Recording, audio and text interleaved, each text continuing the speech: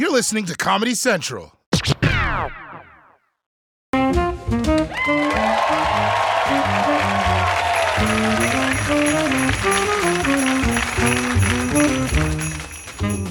Welcome to CP Time, the only show that's for the culture. Today, we discuss black people and the joyful festive holiday of Christmas. So let's start with slavery. Because remember, black people weren't celebrating Christmas before that. None of us were on the boat ride over here going, fa la la la la, deck the halls. But once they were in America, many slaves began to see Christmas for the blessing that it was.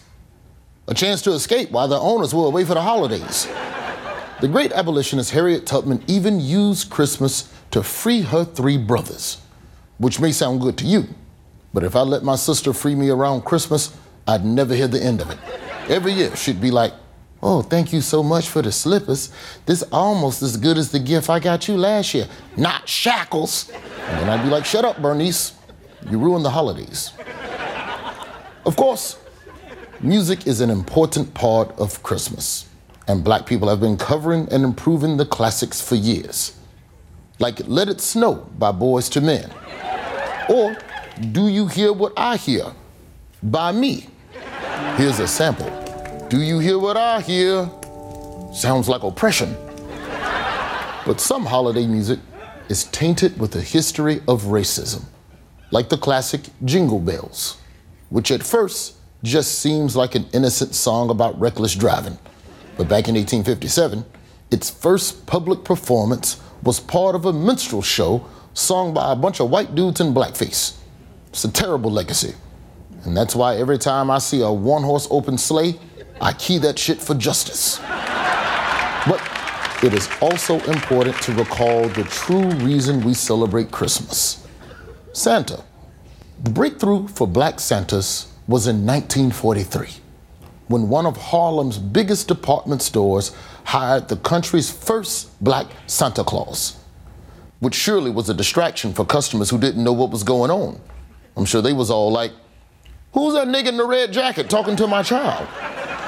After that, black Santas took a 70-year L until 2 years ago, when Larry Jefferson became the first black Santa at the white-ass Mall of America.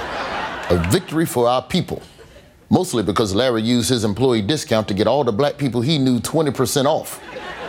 A hero indeed. But Kris Kringle would be nothing without the gifts he brings. The toys. Without the toys, Santa's just a fat bastard that broke in your house. And for decades, manufacturers didn't even consider making toys for black children.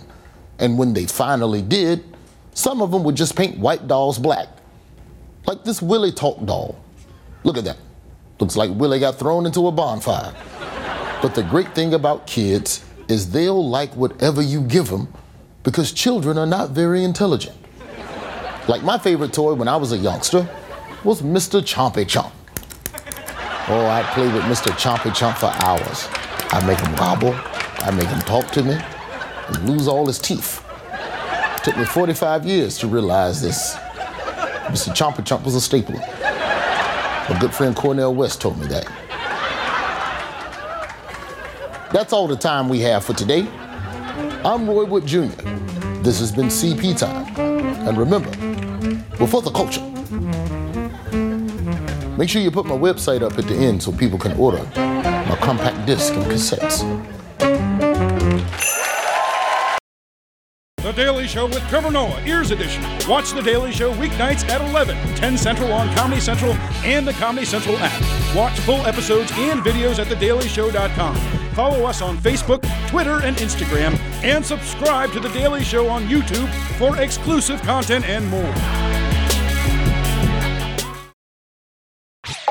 This has been a Comedy Central podcast.